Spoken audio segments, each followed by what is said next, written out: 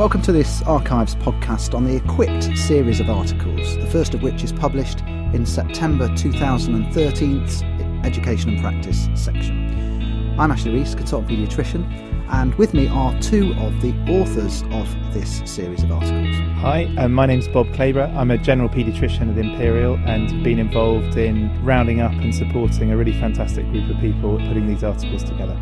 My name's Roueche.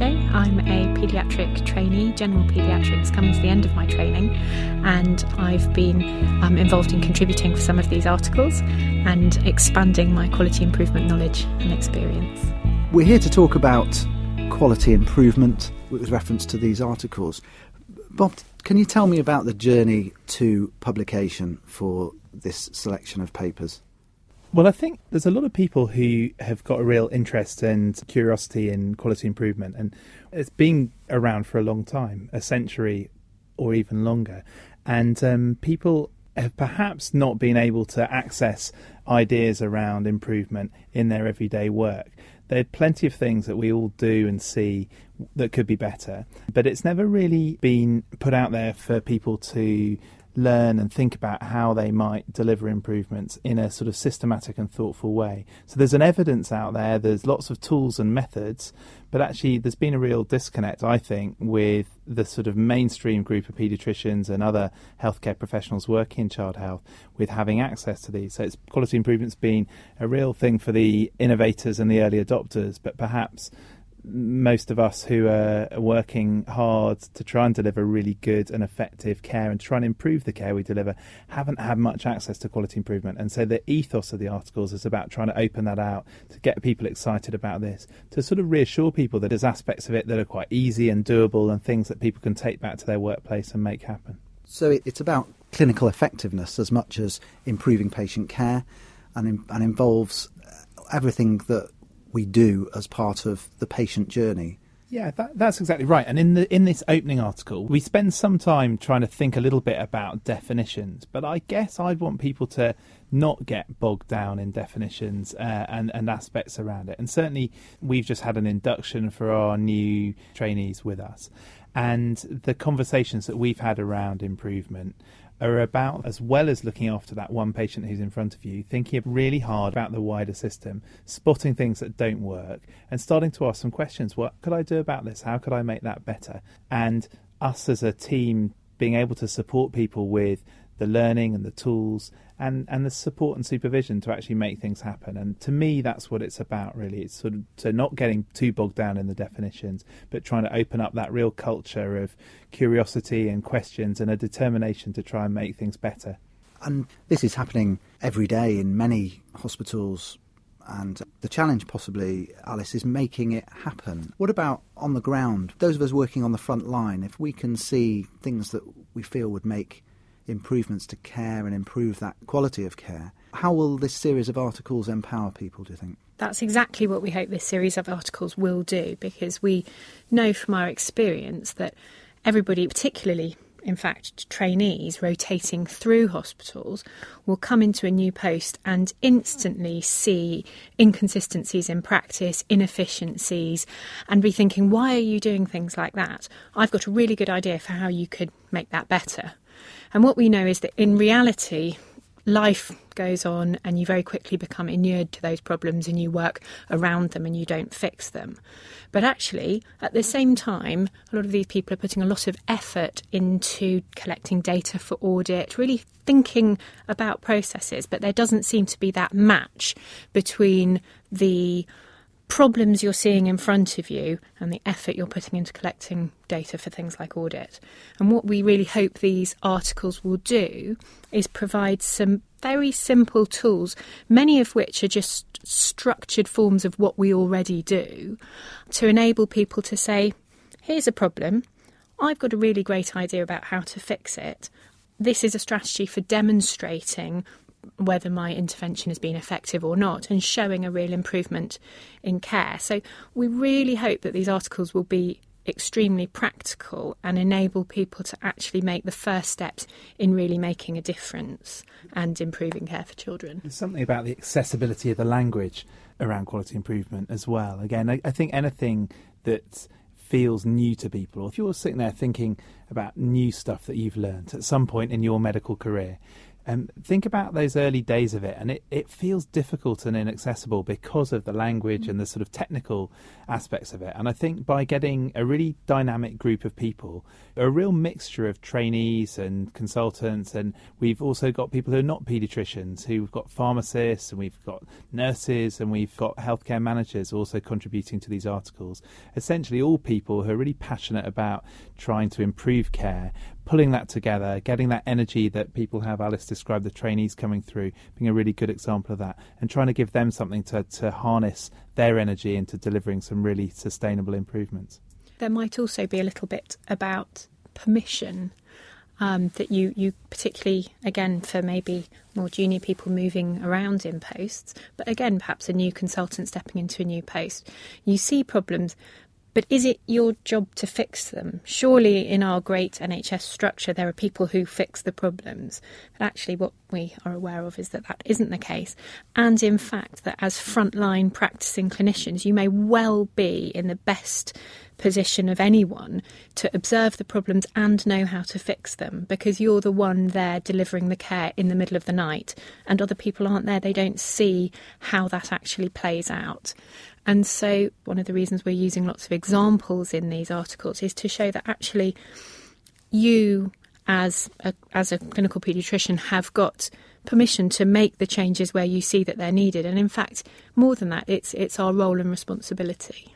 A lot of what you've just been talking about needs that engagement from managers and those who are in a position to authorise some of the change, and some of this change is not cost neutral. So how can the hierarchy be flattened in some way or turned on its head? What are the best ways to work with managers to try and make these changes to improve quality? It's a great question, and I think one of the things that I've learned about this is using learning as a very key way in. It's a brilliant way of flattening hierarchies. It's a great way to get people engaged, to develop new perspectives and understandings of each other. And that's a really crucial part of the whole sort of manager-clinician divide.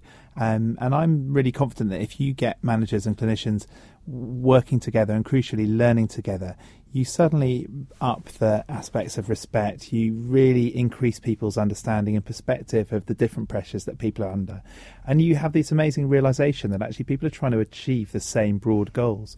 There's very different methods around trying to do it because of the way we've been trained and the work we're trying to do. But when you really unpick it, what are the aims that people have? They're very, very similar. And I think it's about trying to cut through that and using learning as a tool for that. So again, one of the ethoses of the articles is these are about learning. They're based in an educational journal, and I think that's really, really key, that people use things, people go and try things out and experiment with stuff.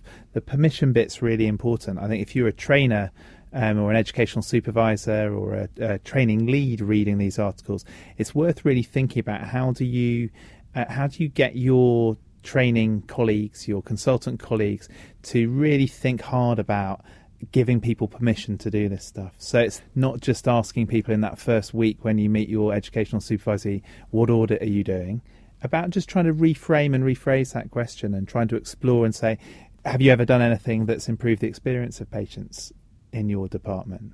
No. Okay, well, let's explore that through a conversation and see what sort of thing. And there's an article coming about improving patient experience.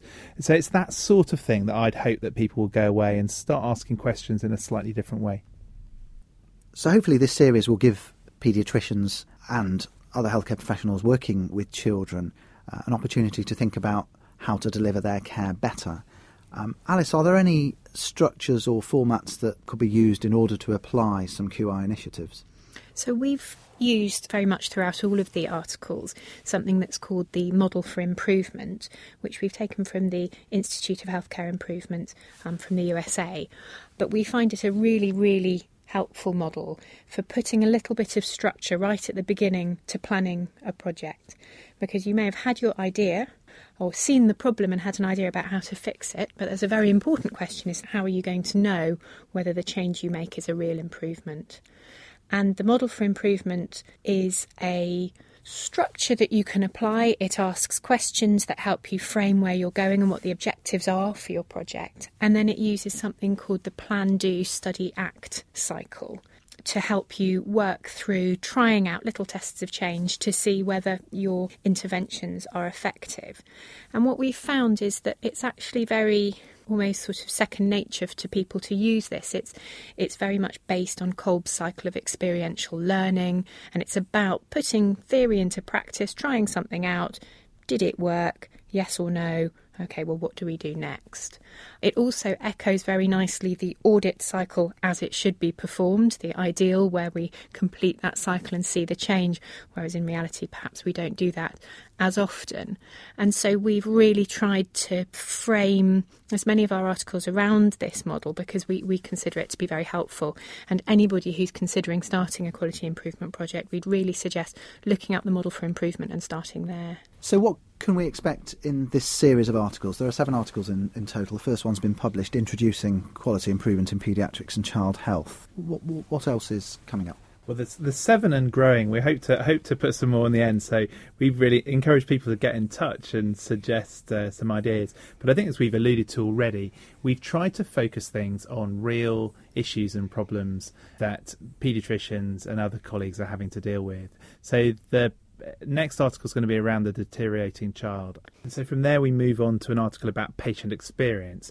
And so this is something that everyone will hear about and talk about in their trust. This is going to really try and go deep beneath that and think about how do we really meaningfully use and learn from patients and parents and carers and whole communities in thinking about completely different ways of delivering healthcare. So ideas around co-production and introducing some quite innovative ideas around thinking about patient experience in a much deeper and more meaningful way than perhaps historically it has been done. We're then going to go on to look at how we use data, and we've alluded to already data really underpins and so much of quality improvement, thinking about how various different concepts around comparisons and changes in data can be used to support quality improvement work. And then from there, we're going to move on to some specific articles that are going to look at themes. So one of the themes is around prescribing. Big issue for us in paediatrics, and thinking about how we can improve the prescribing for children and young people is a key area for us to think about. And then we're going to move on to a different area, thinking about outpatients and using some tools such as process mapping and lean to think about how you can get efficiencies and develop improvements in those sorts of settings. And then finally, the area that we're going to think about is how do you develop trainers and faculty to be able to deliver and support quality improvement on a really wide scale. And so hopefully that article will support and energise people who've got an interest in that area. I'd like to thank Bob and Alice for joining me in discussing this series of articles on quality improvement called Equipped, which are being published in the Education and Practice section of Archives in the coming months.